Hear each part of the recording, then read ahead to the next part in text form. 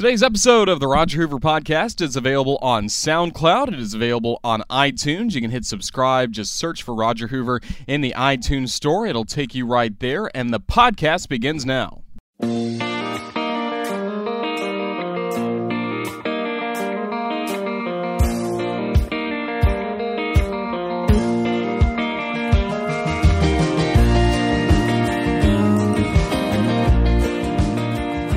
Hello again, everybody. This is Roger Hoover. Great to be with you on this Wednesday afternoon, March 16th, 2016. Coming to you from the baseball grounds of Jacksonville here in Jacksonville, Florida, as the field is getting prepared for more high school baseball. It's been fun to have some high school games here this week, and I was able to be the public address announcer and also run the scoreboard, play the music yesterday, and also on Monday. A lot of fun to see some kids get to play at a ballpark. They come to games and support the Suns a lot, but now they actually get to be on the field, and we saw some really good games, especially last night's second game between Terry Parker High and also Sandalwood High School. It's been a busy weekend, of course. I went to Tuscaloosa over the weekend and was able to call 3 baseball games on SEC Network Plus with Lance Cormier as Houston won a series against Alabama. Really good pitching performances by Andrew Lantrip and Seth Romero of the Houston Cougars on Friday and Saturday. Both of them, I think, will be top 10 draft picks coming up. Lantrip this season, and also Seth Romero should be in the 2017 draft, but he was very impressive. Alabama won the last game 8-7 on Sunday. Will Haney, the catcher for the Tide, had a big home run in the bottom of the 8th inning. That was the difference. So that was a lot of fun to do some Alabama baseball once again. I've got another game coming up next week with Lance Cormier on SEC Network Plus as Alabama takes on Tennessee. So two of the teams I know the best and have done games for this season, Alabama and Tennessee. That'll be my next assignment with them. The Alabama Crimson Tide women's basketball team, a big congratulations to Coach Christy Curry, her staff, and the players as they are back in the postseason for the first time since 2011. Tonight, Alabama playing Tulane in New Orleans in the first round of the women's NIT, and then the winner of that matchup will take on the winner of Georgia Tech against Mercer. Normally, I would be with the Tide in New Orleans and getting ready to broadcast the game on the Crimson Tide Sports Network, but some other plans I've got coming up this weekend will keep me away, and I do want to thank Tim Grubbs, the broadcaster of the New Orleans Zephyrs, the Marlins AAA team. He is going to pinch hit for me tonight for Alabama women's basketball, so certainly thank him and look forward to listening on later tonight, and hopefully Alabama wins and has a long run in the tournament so I can join up with the Tide early next week.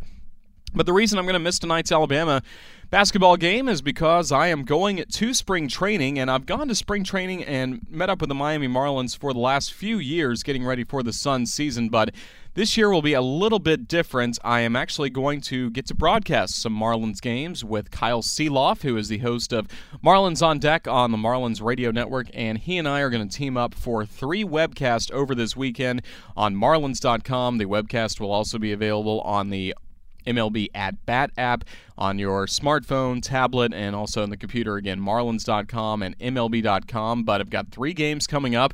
Tomorrow it's the Marlins and the Mets on St. Patrick's Day, so that should be a good time. And it's going to be a great pitching matchup at Roger Dean Stadium. Jose Fernandez will be on the mound for the Marlins, taking on Jacob deGrom of the New York Mets. So I don't know if you can get a possibly better matchup than what we're going to see coming up tomorrow as deGrom is coming back. It was questionable whether or not he would start, but he will indeed be the starting pitcher tomorrow for the Mets. And then Jose Fernandez is going back for the Marlins. So you have Fernandez, the 2013 Rookie of the Year, opposed by deGrom, who is the 2014 Rookie of the Year, and also is really impressive in the All-Star Game and the World Series last year. So a dream matchup coming up tomorrow, and it'll be a lot of fun to call my first Major League innings that will actually be on the air. I've called a spring training game before. I've also done a mock broadcast in spring training back in 2013. Also did a mock broadcast of a Marlins-Cubs game in 2014, but this is the first time it will be on air and not just for demo purposes. So that's really exciting. Not only the Marlins taking on the Mets tomorrow at Roger Dean Stadium on Friday, no broadcast for me, but I'll be at the Marlins complex going to the backfields and checking out all the minor league talent that the Marlins have, especially the players that will be coming to Jacksonville. So I'm really looking forward to that, catching up with Suns manager David Berg and the rest of the staff as well. Then on Saturday, it's the Marlins and the Tigers from Roger Dean Stadium. And also from Roger Dean Stadium on Sunday, it will be the Marlins against the St. Louis Cardinals to round out my time in Jupiter before I'll head back up Interstate 95 to Jacksonville. So very, very excited about what's coming up. The Marlins spring training, and I get to be a part of it. It's going to be a really good experience, and I really hope everyone can listen in to at least some of the games coming up, and it's going to be a lot of fun to work with Kyle Seeloff. He and I have become pretty good friends over the last few years, and to actually get to call a game together, especially a Major League game, will be a lot of fun.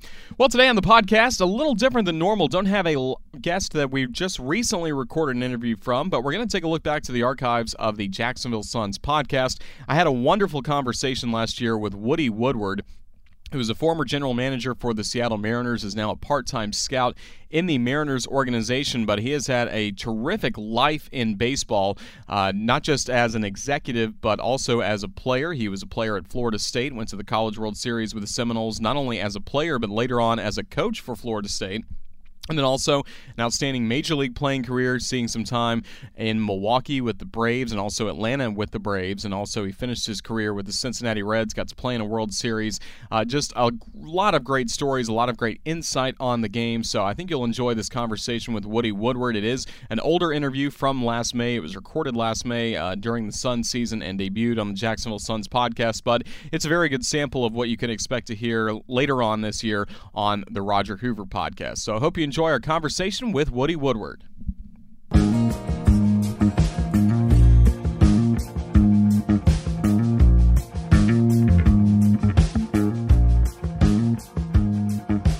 I was tickled to death when we were able to work out an agreement with the Bragans to put our AA team here, because I knew they would run a nice operation.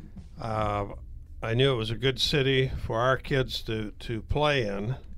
And I had known the Bragans for years. In fact, Bobby Bragan was my first Major League manager in Milwaukee. Jimmy Bragan was the first base coach with the Cincinnati Reds when I was traded there. And then I knew the Bragans here. So I knew just about everybody in the family, I believe. And some of the players we got to see during that time, Alex Rodriguez, I mean, just a lot of what the late 90s and mid-90s, late 90s Mariners teams, a lot of that was built here in this city. It was. And what was disappointing to me, we did have some wonderful ball players. In fact, Randy Johnson played here, I believe, but not as a Mariner. He was Expo. He was coming through the Expo system, but Brett Boone was here. My goodness, there were some good ball players. We never could get the championship mixed together, though, for Jacksonville. We tried. We had a nice club here, some good talent. Guys went on and played in the big leagues, but didn't quite get the job done as far as a championship. Well, let's talk a little more about your background. Going back, of course, born from Miami, is that right? That's correct. In Miami, that was a time when it was an entirely different city. It wasn't a major league city. It wasn't the international flair that it has now, but it was a wonderful place. If you were a young man growing up and you liked baseball, it was a good place to be. And for you went to Coral Gables High School, is that correct? Coral Gables High School, and we won a state championship in my senior year. It is the only state championship Gables has had.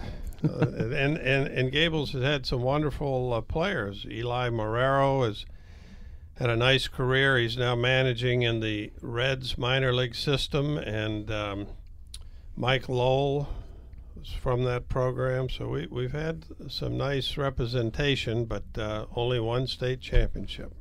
So you won a state championship. Did you have any professional looks, any teams that were trying to sign you out of high school before you went to Florida State? No, and that was a big disappointment because there was not a draft at that time. Okay. We're talking about a long time ago here, right. 1960.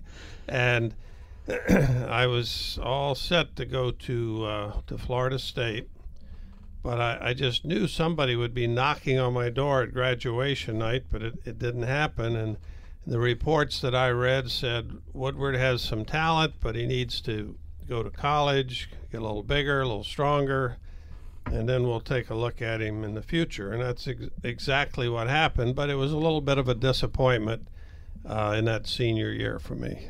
And what was it like going to Florida State? College baseball has changed a lot since then, but talk about the early 1960s and playing the college game. Well, if you look at the late 50s and the early 60s, this may surprise some of your listeners, but the big college programs in the Southeast were Florida State, Rollins, and Stetson. That's what everybody thought of. They didn't think of the Gators. Sorry to my Gator fans, but it's a fact. Or to the Hurricanes. The Hurricanes just barely had a program at that time. But Florida State was on the map because of a coach by the name of Danny Litweiler.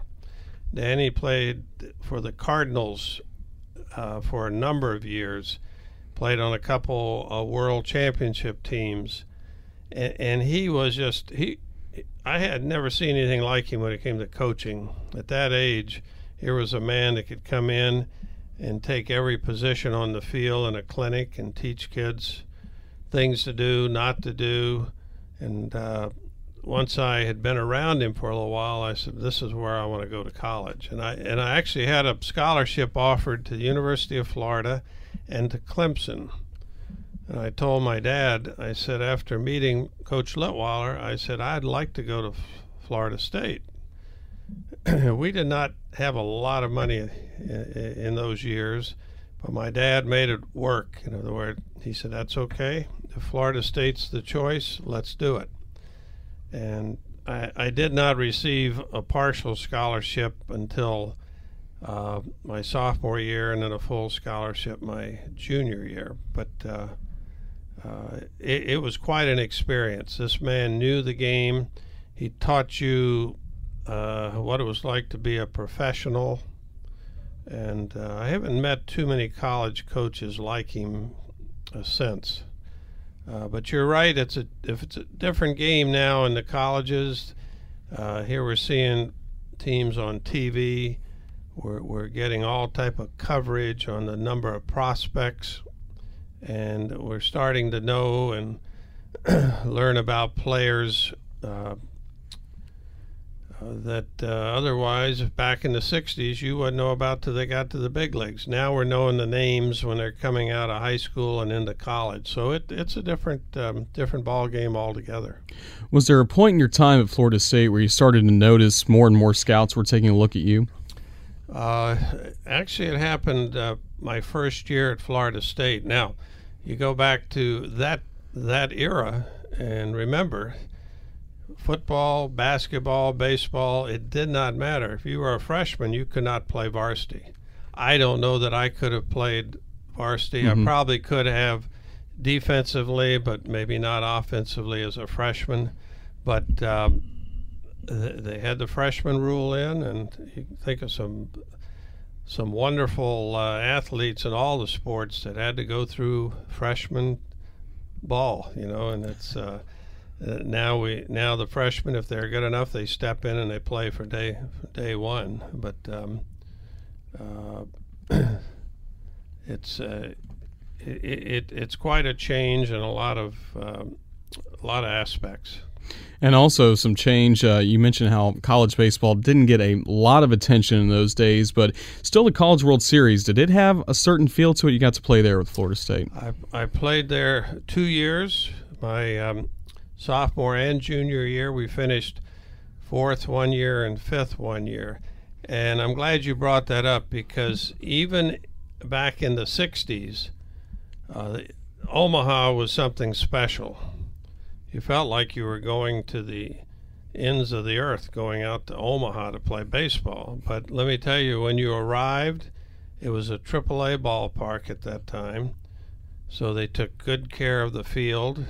A big following. The entire city and surrounding area would turn out, and each area of the city was assigned, like one area was assigned Florida State. Turn out and cheer for Florida State. Another community had University of Florida, and it had a nice feel to it, and that's where the groundwork for what we know as the College World Series today. That's where it all started, and you have to give a lot of credit to Omaha. Jumping ahead a little bit, you of course went back to Florida State to serve as head coach for a little bit and returned to Omaha with the Seminoles. I mean, was it big changes from the early 60s to the late 1970s when you came back as a coach? I wouldn't say there was a lot of that I could see a big change or a lot of changes. The one thing was that big ballpark all of a sudden got a lot smaller because of the aluminum bats. In fact, my first year coaching at Florida State in '75 was the year that aluminum bats came into the picture, and that made a huge difference in how the game was played. So other than that, the city still supported the College World Series. I do not recall ball games being on television. Maybe they were, but there was all of a sudden, it seemed like all of a sudden there was a feeling around the country when it was College World Series time. More people knew about it, not just the people in Nebraska, but all around the country. I'm sure as an alum of that program, getting to go there to Omaha as a player, to take a team back as a head coach to Rosenblatt Stadium, that must have been one of the most fulfilling experiences of your whole career. It was special for me, and one thing I was pleased to see firsthand was as soon as we arrived in Omaha, before we even checked into the hotel, I had the bus driver take us out to the Rosenblatt Stadium, let the guys walk in there and just get a feel for what they were going to be taking part in, and to see the reactions on, the expressions on their faces and how they responded, made me feel good. I thought, well, this is just as special to these young men as it was to my college group. So, and I would say to any baseball fan, even here in Jacksonville, this far away, if you get the opportunity to go to Omaha, spend a couple days and watch some of the ball games. Maybe you don't even have a favorite team there, but just to experience the whole atmosphere, it's well worth it. And is that where you played your last college game, Rosenblatt Stadium? Well, yes it is, because my junior year, I finished up at the College World Series, went right back. We flew back home, got in the car in Tallahassee, drove down to Miami, and there was a Milwaukee Braves scout sitting there at the house waiting for me. So that was the last college game, and before I knew it, I was into this world of pro baseball, Roger, and it was I was prepared for it because of Coach Letweiler, but it was certainly an adjustment.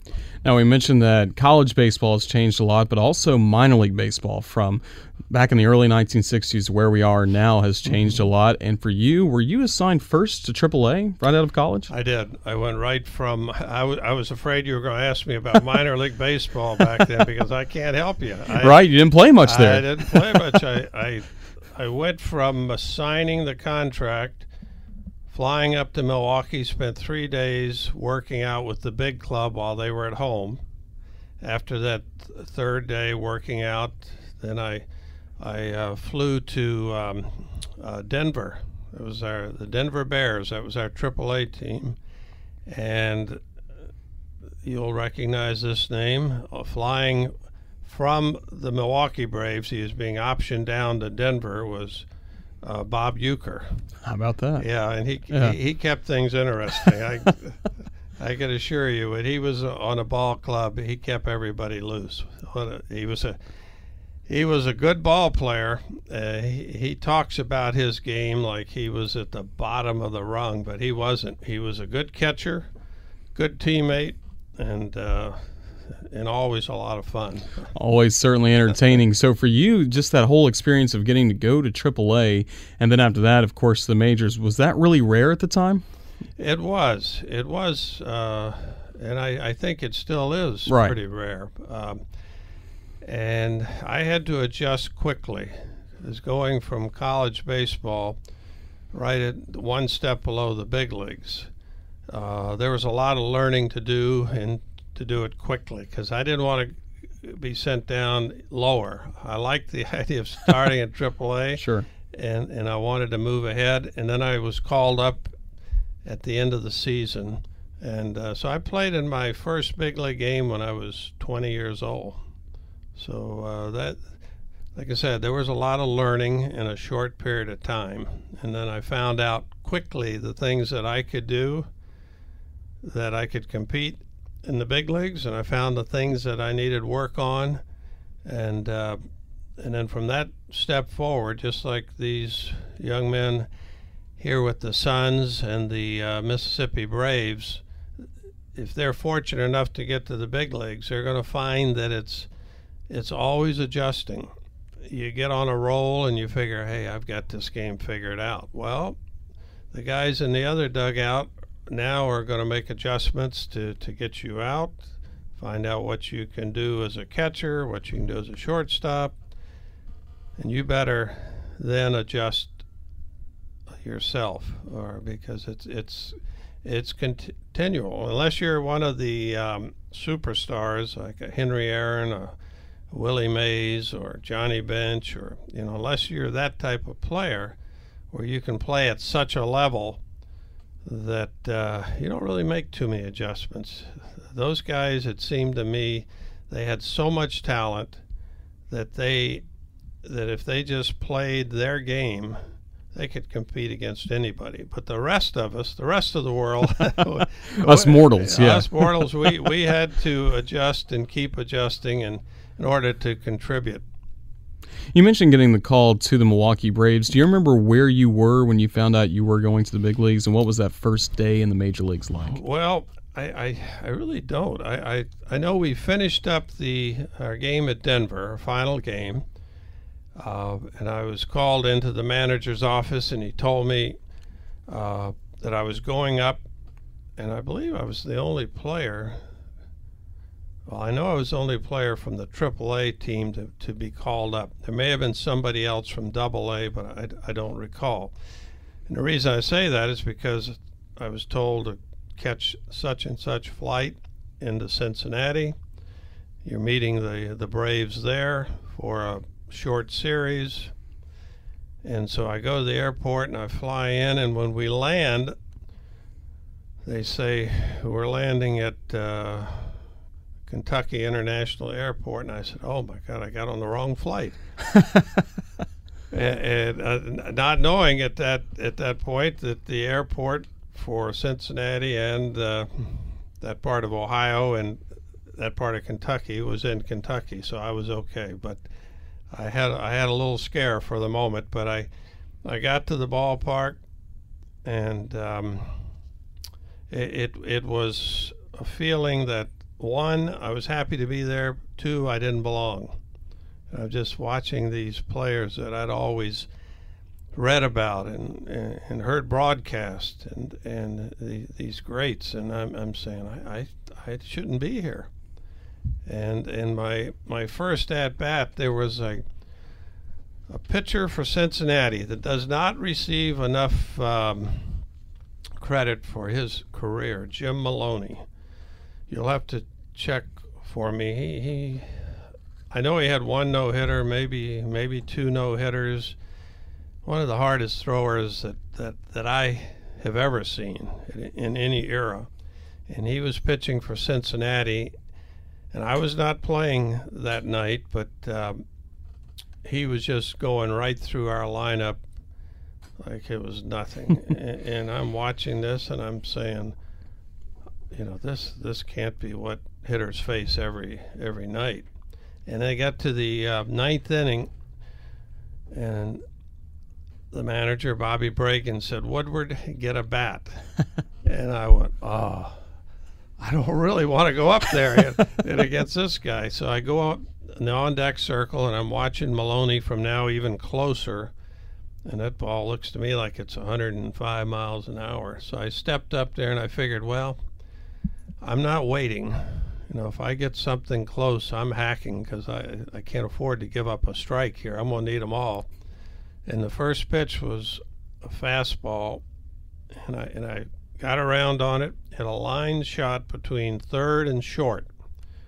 It took one hop, and I thought, I've got a base hit off Maloney, and I'm going to first. And Leo Cardenas was the shortstop for Cincinnati. He backhanded the ball, set, and threw just a rifle shot to first base, threw me out by 3 steps. And then I'm going to the dugout. I said, now I know I don't belong up here.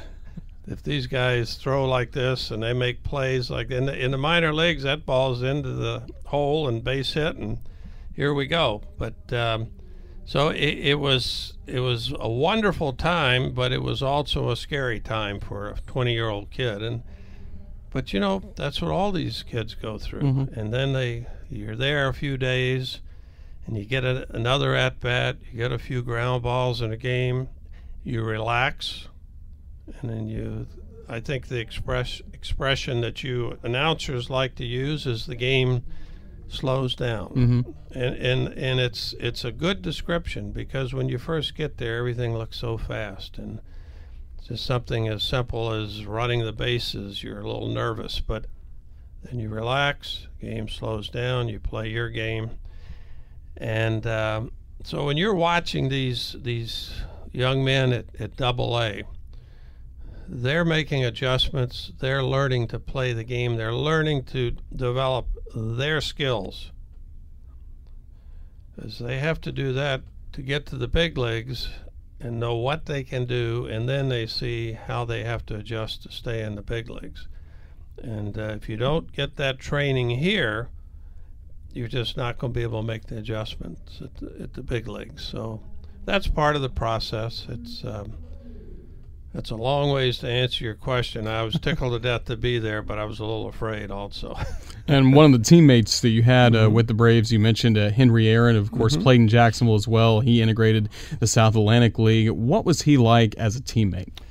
Well, not only Henry, but I had teammates like Eddie Matthews. Warren Spahn was still there. And for me, all the great pitchers the Braves have had in that organization, Warren is probably the best. Sometime take a look at his record. I believe he had something like 10 to 12 20-game seasons. Right. I mean, that's just unbelievable. It's one of the best there's been, yeah. And so it was a veteran club when I got there, and they were all good players to learn from, and Henry may have been the best. He and I always had a nice relationship. In fact, when the team moved to Atlanta, our lockers were next to each other. But so I did get to know Henry a little bit, and I still admire him today for what he's done off the field, and certainly what he's done on the field. He's remembered for the home runs, and that's great, but it's also a little unfortunate, because this man could do everything. He could run balls down in the outfield. He had a good arm.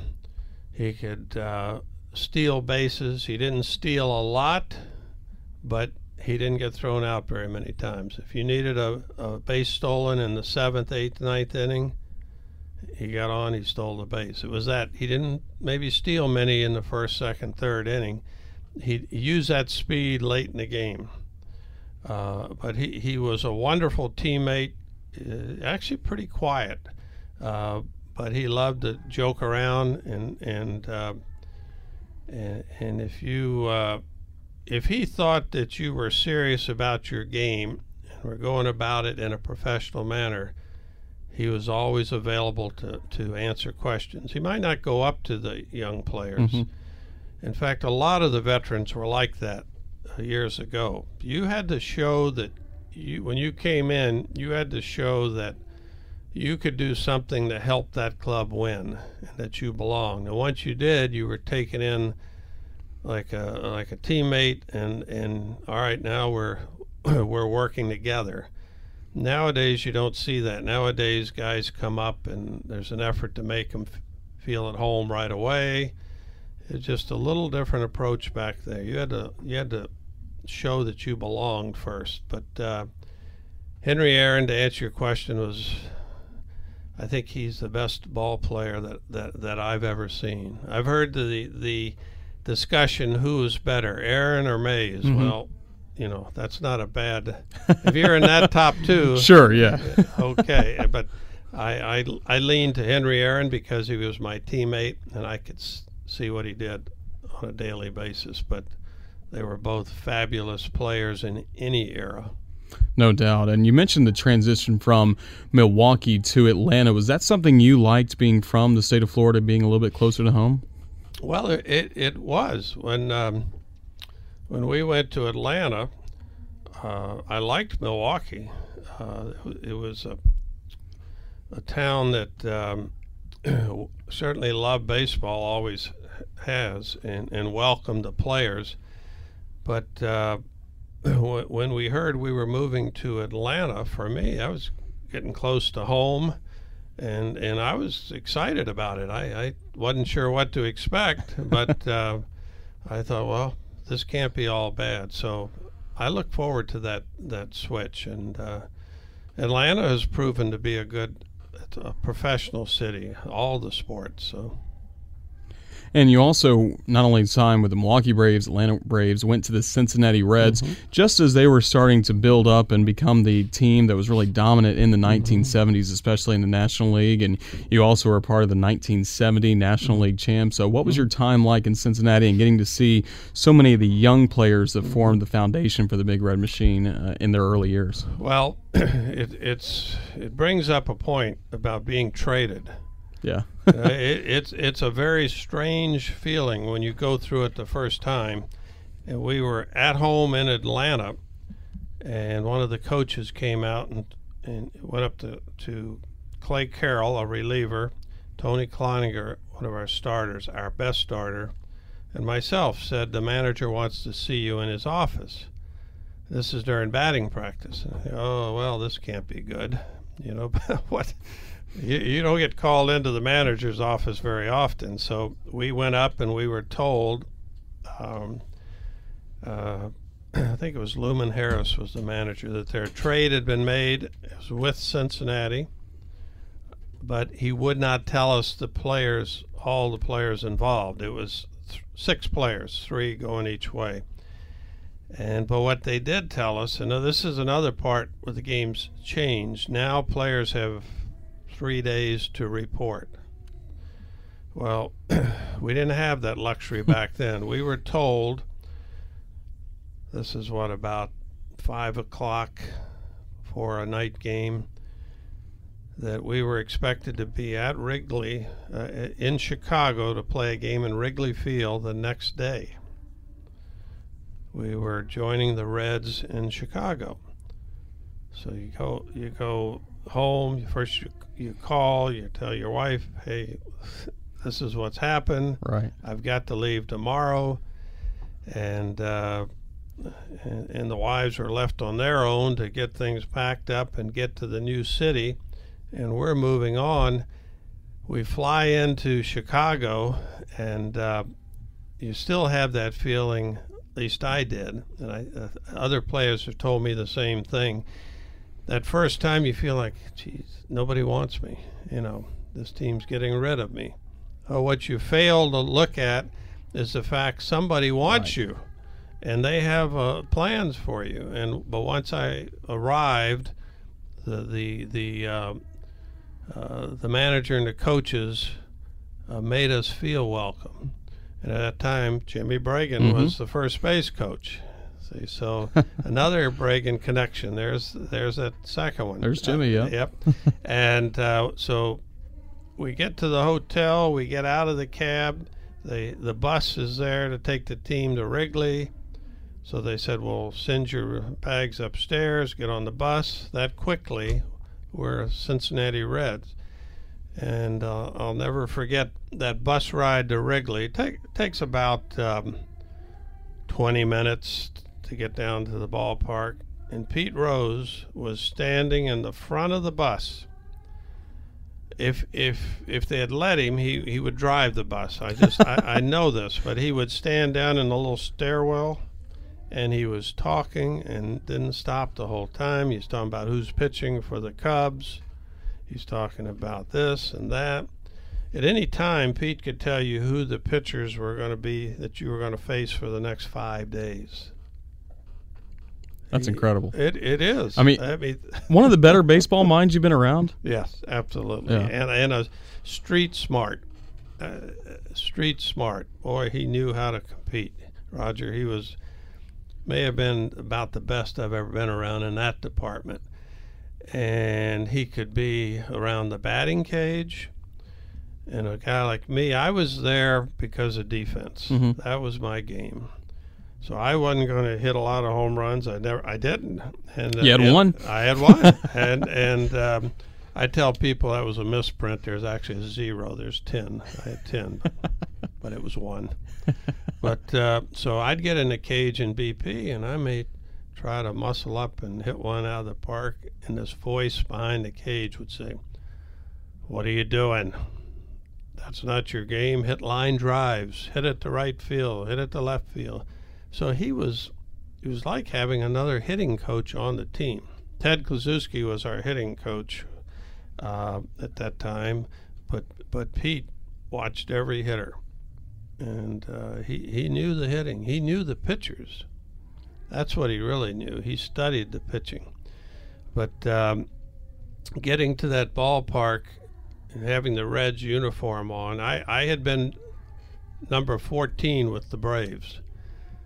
Well, what's Pete's number? 14. 14. Yeah. So I go to my locker, and I see Woodward in the back of the uniform, the Cincinnati Grays, and it's number 6. And then I hear this guy come up behind me, taps me in the shoulder. He said, "You see who's still wearing 14, don't you?" And I said, "Yes, Pete, and you deserve it. I wasn't expecting 14. Yeah. I'm happy with number 6. And so 6 stayed with me there. It stayed with me in coaching in college, so that was fine. But it was his way of letting you know you belonged. And it was about a week later that Pete came over to me and said, "Woody," said, "players have been talking," and their player rep at that time was a pitcher named Milt Pappas. Mm-hmm. He went in the trade to the Braves. Right. So Pete said, we know that you were the alternate player rep with the Braves. We would like you to be our player rep. And I thought, okay, yeah, Pete, I'd be happy to. And so all of a sudden I felt like I belonged. I was a Red. I was Cincinnati Reds now. The Braves was in the past, and now it was see what kind of ball club this could be, and it turned out to be one whale of a ball club. There were some good players Absolutely. there. You had bench, Tony Perez, my goodness, Tony Cloninger, you had Pete Rose, Lee May, then David Concepcion came along. They were just a solid ball club. So another good club to be a part of. But that's my trade experience, Roger. It went from being doom and gloom to being one of the happiest guys in the game. Is that something you thought back about when you were general manager in the major leagues, making yes. trades? Absolutely. And tried my best in making deals, even though sometimes players weren't going to like it. You wanted to be very honest with them and tell them why the trade was made. And most of them appreciated that because you hear some stories where players find out by hearing it on the radio or reading it in paper. Now it might be on the computer. I wanted to make sure that things were taken care of in a meeting, face to face, if I wasn't there, then the manager was going to do it. And you're exactly right. That came from that experience of mine of knowing what being traded was all about. In your time with the Reds, winning the 1970 National League pennant, what do you remember from that NLCS? And then as a baseball man, you work your whole life for an opportunity to be a part of a World Series. What was 1970 like for you? It was a loss for the Reds to the Orioles, but just getting to be there and getting to play in World Series games. Well, it was truly my best memory in the game. To be called out in the starting lineup on first base, opening game in Riverfront Stadium, and the place is packed, and you know there are cameras everywhere, so you better not mess up. and so there's a lot of pressure, but there's a lot of excitement, and the entire city would turn out, and it's the World Series is only grown from there. It's only gone up. It gets bigger and bigger, and more people are watching it. And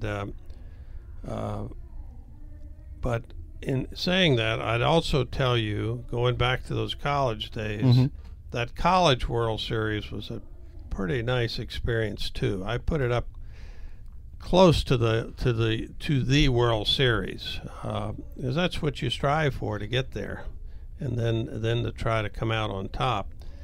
And then in 1975, I was working for the Reds in the front office, and we got into the series and won it all. So that, like you said, that's what you're in the game for.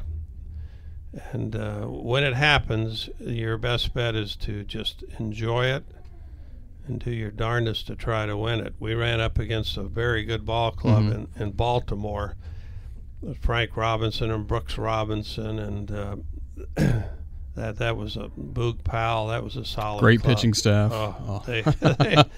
They had remarkable pitching. It's left-handers, right-handers, bullpen.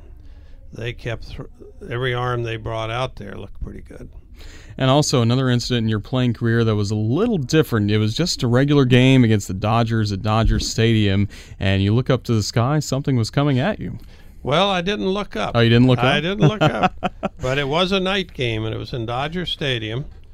Maury Wills, great base stealer, was on second base. Tommy Helms was our second baseman. I was a shortstop. Tony Perez was at third.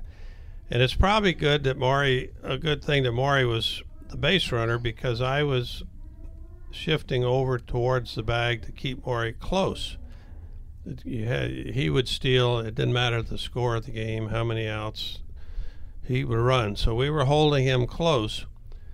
And remember, it's a night game. And if you think about it, when you look up in the sky, you're at a ballpark, you can't see what's above the lights. You can't, because all the lights are shining down on the field. So you can't see anything above there. But all of a sudden there's a white streak that comes down, and it's between Tony Perez and myself. And it hits the dirt of the infield, and it explodes. And there's white dust everywhere. It was a bag of flour.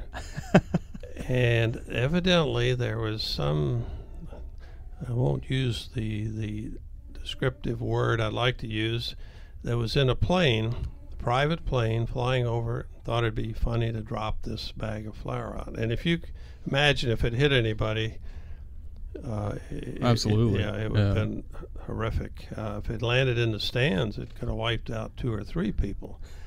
But it was a bag of flour. It hit, it exploded, and it's just scared the daylights out of all of us in the area. Sure, the grounds crew got it creeped up. Was there any type of delay just to kind of clean it up? There was a delay to clean it up, and then they were trying to determine, I'm told later, where did it come from? And now this surprises me, because they made a decision, they being the Dodgers, that they were not going to publicize it, because they didn't want to give somebody else the same idea. Whereas if that had happened today, who would you have? CNN, you would have social media would have been all over it. Yeah, you'd have, think about it. They would have had a field day with that. But anyway, yeah, that was quite an experience. Not one that you really want to have, but looking back, thank goodness there wasn't anybody injured, and I get asked about it quite often. I'm sure. Sometimes I'm sitting in the stands scouting, and somebody will come over and say, "Tell me about the bag of flour." So it's received a lot of notice. Now, that happened in September 1971. That was your last season, is that right? That was my last season, and the Cincinnati Reds, in the past, I don't know if they still do it, but you know how they put a big message up on the board, this day in baseball history. Well, they've put that up several times, and they'll say, "It's interesting to note that a few days after this incident, Woodward retired." But it had nothing to do with the bag of flour, my retiring. But what went into your decision to retire? Well, I tell people if they had been paying us the salaries back then that players are receiving now, I would never have left the game. I was 29 years old, played my first game right at 20. Right. So now 9-year career. Yeah, I've still got some good years left. But back then, players looked at baseball as a wonderful career and something you always want to do, but we also looked at it as a means to an end, that it would open doors, because we knew when our playing days were over, we still had years that we had to be productive. So what are you going to do? And so I had an opportunity to go with a land development and management company in Tallahassee, and I chose to do that because I was going to be making the same money or a little better than I was making in the big leagues. And nowadays that doesn't happen. No, it doesn't happen. And I would say to you that that would be the biggest change if you look at the entire game of baseball. That's the biggest change I've seen over the years, is the free agency and arbitration. It allows players to move. It makes it competitive. Salaries go up. Arbitration sends salaries up. That's been the biggest change in the game. If you go back into the 40s and the 50s, in the 60s, there was no free agency, right? Right. There was no free agency. So players would get stymied in an organization. Let's say you were the right fielder for the Marlins right now in the minor leagues. Things aren't looking too good for you, are they? No. That was Giancarlo in Miami, locked to a big deal. That's right. Yep. And you were stuck. And you look at teams like the Cardinals and the Dodgers, they had huge farm systems. They had 10, 12, 13 minor league teams. And these players would get backed up at positions, particularly if it was a good ball club at the major league level. There was no minor league free agency. Now there's a 6-year rule where the players can move.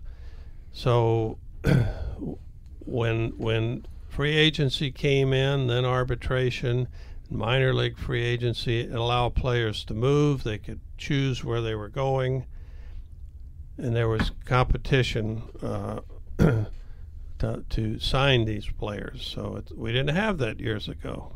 We were with an organization. You were there until they decided to let you go or to trade you. So transitioning now from your time as a player to time in the front office, you had a little bit of time as a television commentator. Is that right? Before coaching at FSU and working for the Reds again? 2 years. Okay. And I found out what a difficult job you have. I wasn't very good at it, but I had a blast for 2 years. Yeah. I worked with Charlie Jones, a wonderful announcer with the NFL. He did, oh my goodness, you could speak to this. Announcers, when they're coming through the system, do they do so many different things. Yeah. Anything you can do to broaden your career, get the experience. And Charlie was one of the best in the NFL. And then Ken Coleman, who had been an announcer with the Red Sox. So I had two true professionals, and they guided me through for 2 years. And in fact, the first year, and Charlie Jones, when we met in spring training, he said, "I'll make a deal with you." He said, I'll help you through this. I'll guide you through it if you teach me baseball. And that was the way it worked, And he didn't really know the game, but he wanted to learn, and he knew I needed help, being the color guy. So yeah, that was an experience. I really, after those 2 years, I really have had a new respect for the guys that do this job. How difficult it is, particularly when your team's not winning. We're seeing that a little bit in Jacksonville. Yes, you are. Yep.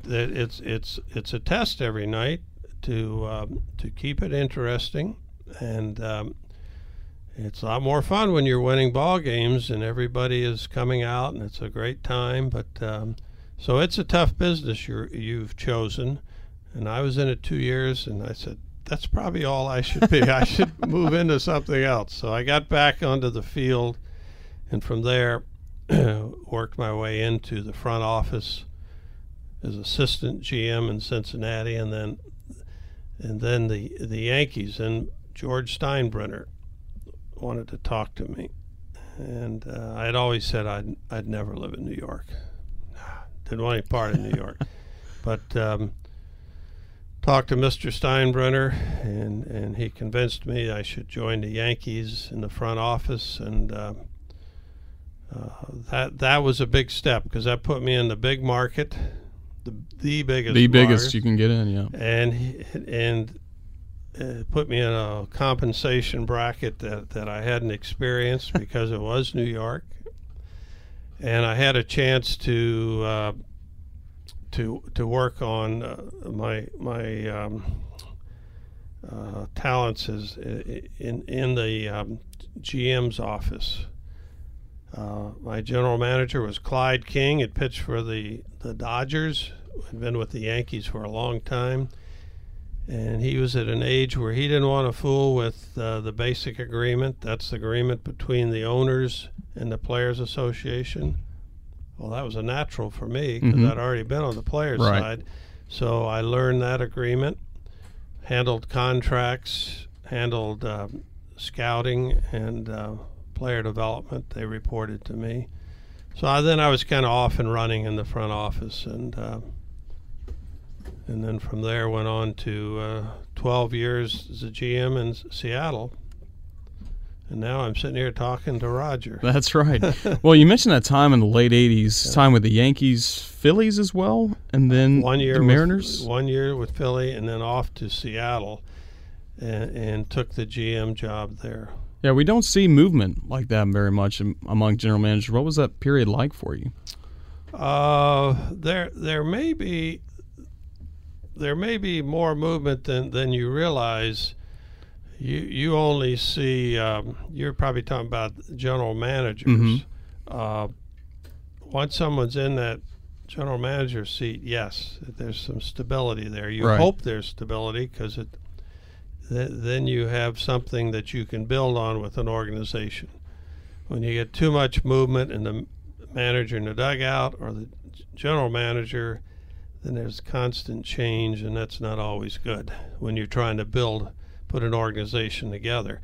But there is movement between front offices, individuals wanting to get experience, and then they move to another club. So there's movement there. But then we had some nice clubs in Seattle. We had very competitive clubs, and so I was there 12 years, and then after 12 years I was worn out. Yeah.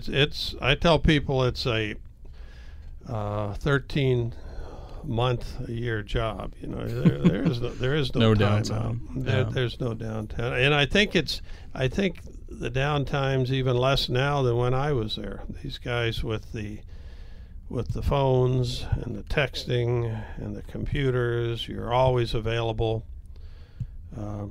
We always used to like it when Mr. Steinbrenner would get on the plane, his private plane, fly from Tampa to New York, because we knew for a couple hours we had some freedom. Was he as hands-on as people are led to believe? Yeah. I think that's if you open up the dictionary and look for a hands-on, I think there's Mr. Steinbrenner's picture there. He was the man and controlled it totally. Well, you mentioned going to the Seattle Mariners. They already had Ken Griffey Jr. in the system when you got there. Is that true? He was in the minor league system, correct. And then you had the special opportunity once he was in the major leagues to help bring his father and have father and son play together on the same team. How'd that come about? Well, Cincinnati contacted me and said they were going to do something with Senior. And I knew Senior from my days in the front office in Cincinnati. He was a good ball player there. Then when I was with the Yankees, he was with the Yankees. So I knew his ability, and I knew the type of man that we were dealing with. This was a perfect man to have in a clubhouse to teach young players. And then I'm thinking, well, father, son, this has never been done. It may never be done again. And we've got this opportunity. So we made some type of deal. I don't even recall what was involved. And he came over, and I received a call from Dr. Bobby Brown. And he said, he was the president of the league. He said, Woody, I hope this is not just a dog and pony show. I hope this is good for the game. I said, this will be good for the game, because these two men can play the game. I had to chuckle when he asked me that. I guess, and he knew the answer. He knew it was fine, but I think he figured he probably had to cover his bases, Sure, yeah. That people wouldn't say, what are you bringing someone's dad in to play? Well, they went on and were quite a pair in our lineup.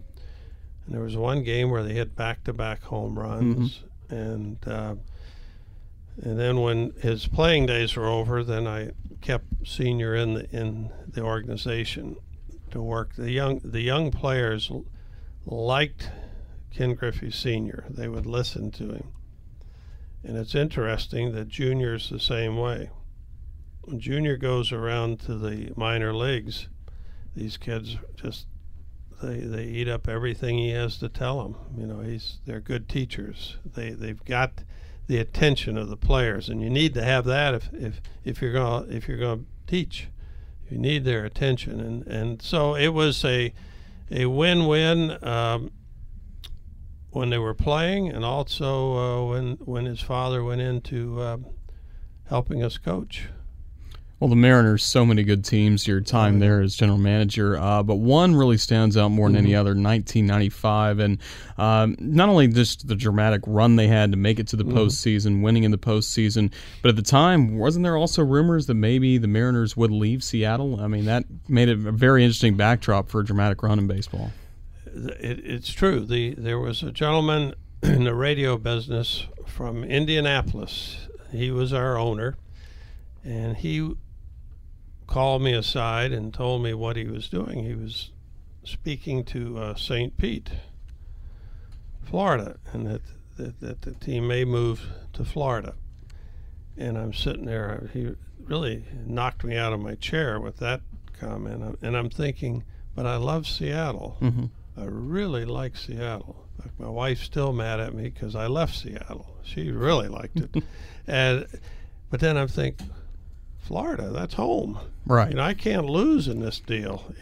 From Miami, Tallahassee connection. Yeah. So it's a fascinating story that how this all came down, because he thought the club was going to be put up for sale and that there was not going to be any takers. They knew that Bill Gates did not have interest. They knew other money in the city had no interest. So they figured it was going to be, they were going to walk right on down to Florida. Well, it didn't happen that way. Seattle was doing a lot of behind-the-scenes work, and they got Nintendo involved, Mr. Yamauchi from Japan stepped in and put up a major part of the money to keep the team in Seattle, because that was the home of Nintendo. Mm-hmm. So that's why he helped out.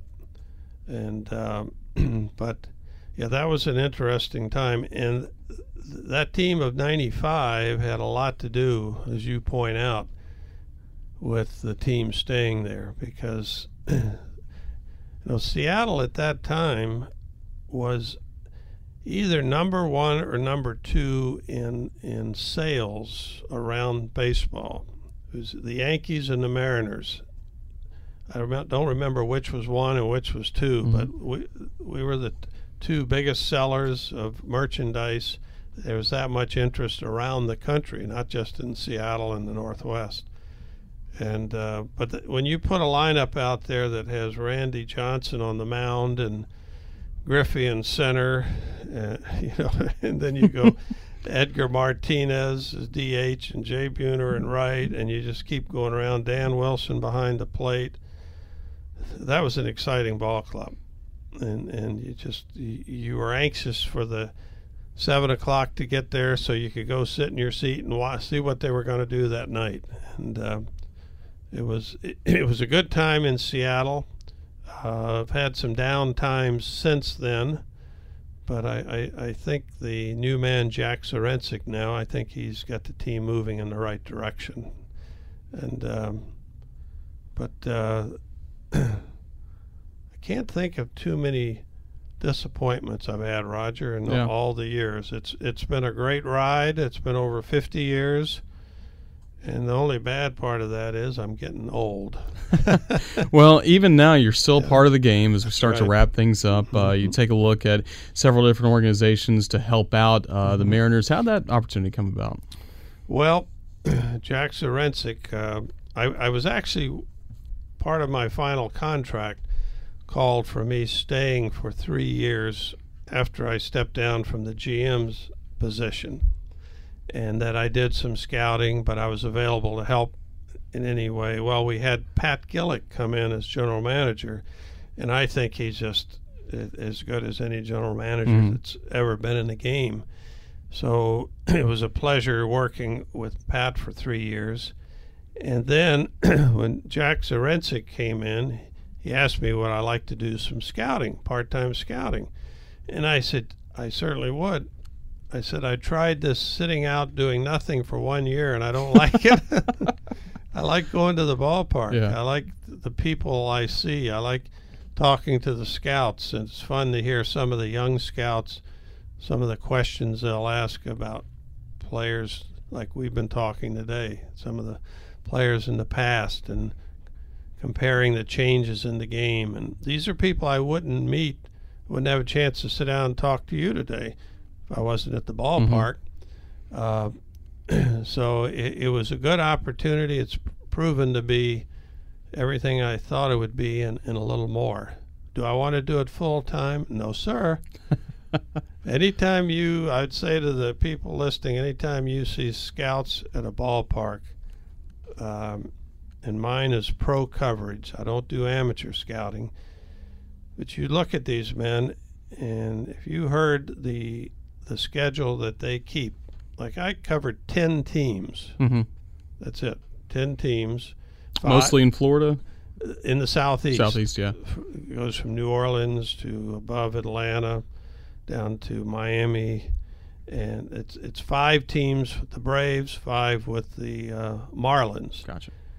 These other fellows that are doing it full time, they may have 30.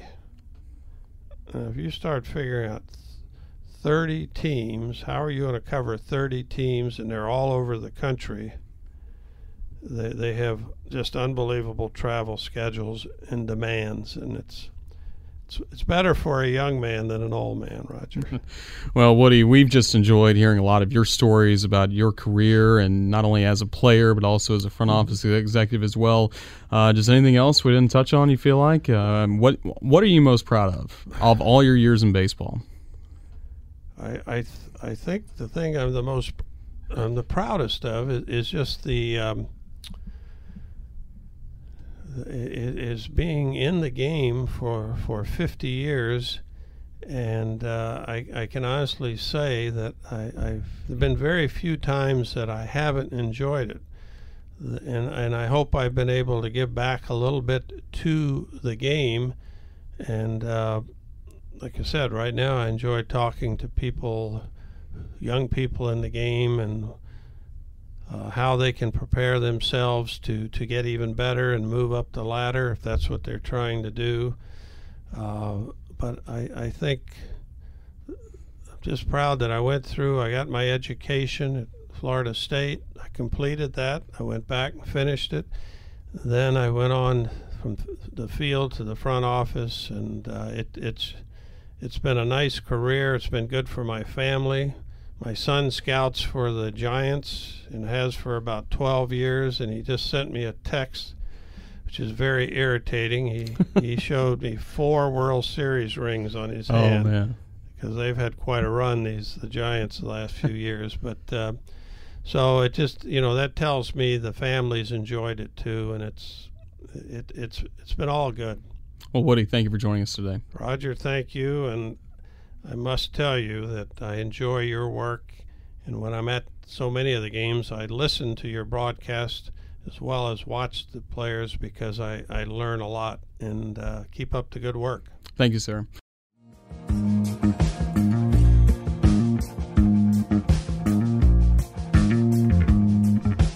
Well, an incredible conversation with an incredible baseball man, Woody Woodward. I hope you enjoyed hearing some of his stories and insights on the game of baseball. And again, that's a conversation that you can expect to hear coming up on this podcast in episodes to come.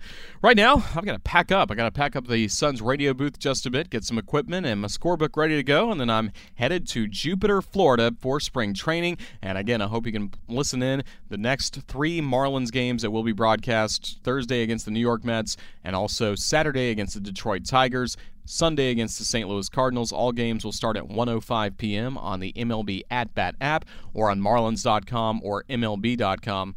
Hope you can listen in, and then we will have an episode next week of the podcast that will include some conversations I've had with some former Suns, some friends from spring training. It'll be a lot of fun to see all the different people from Marlins spring training, so that's what next week's episode will focus on. Again, I thank you for listening, and until next time, play the waltz, Roy. I remember the night and the Tennessee waltz. Only you know how much I have lost. Yes, I lost my little darling the night they were playing that beautiful Tennessee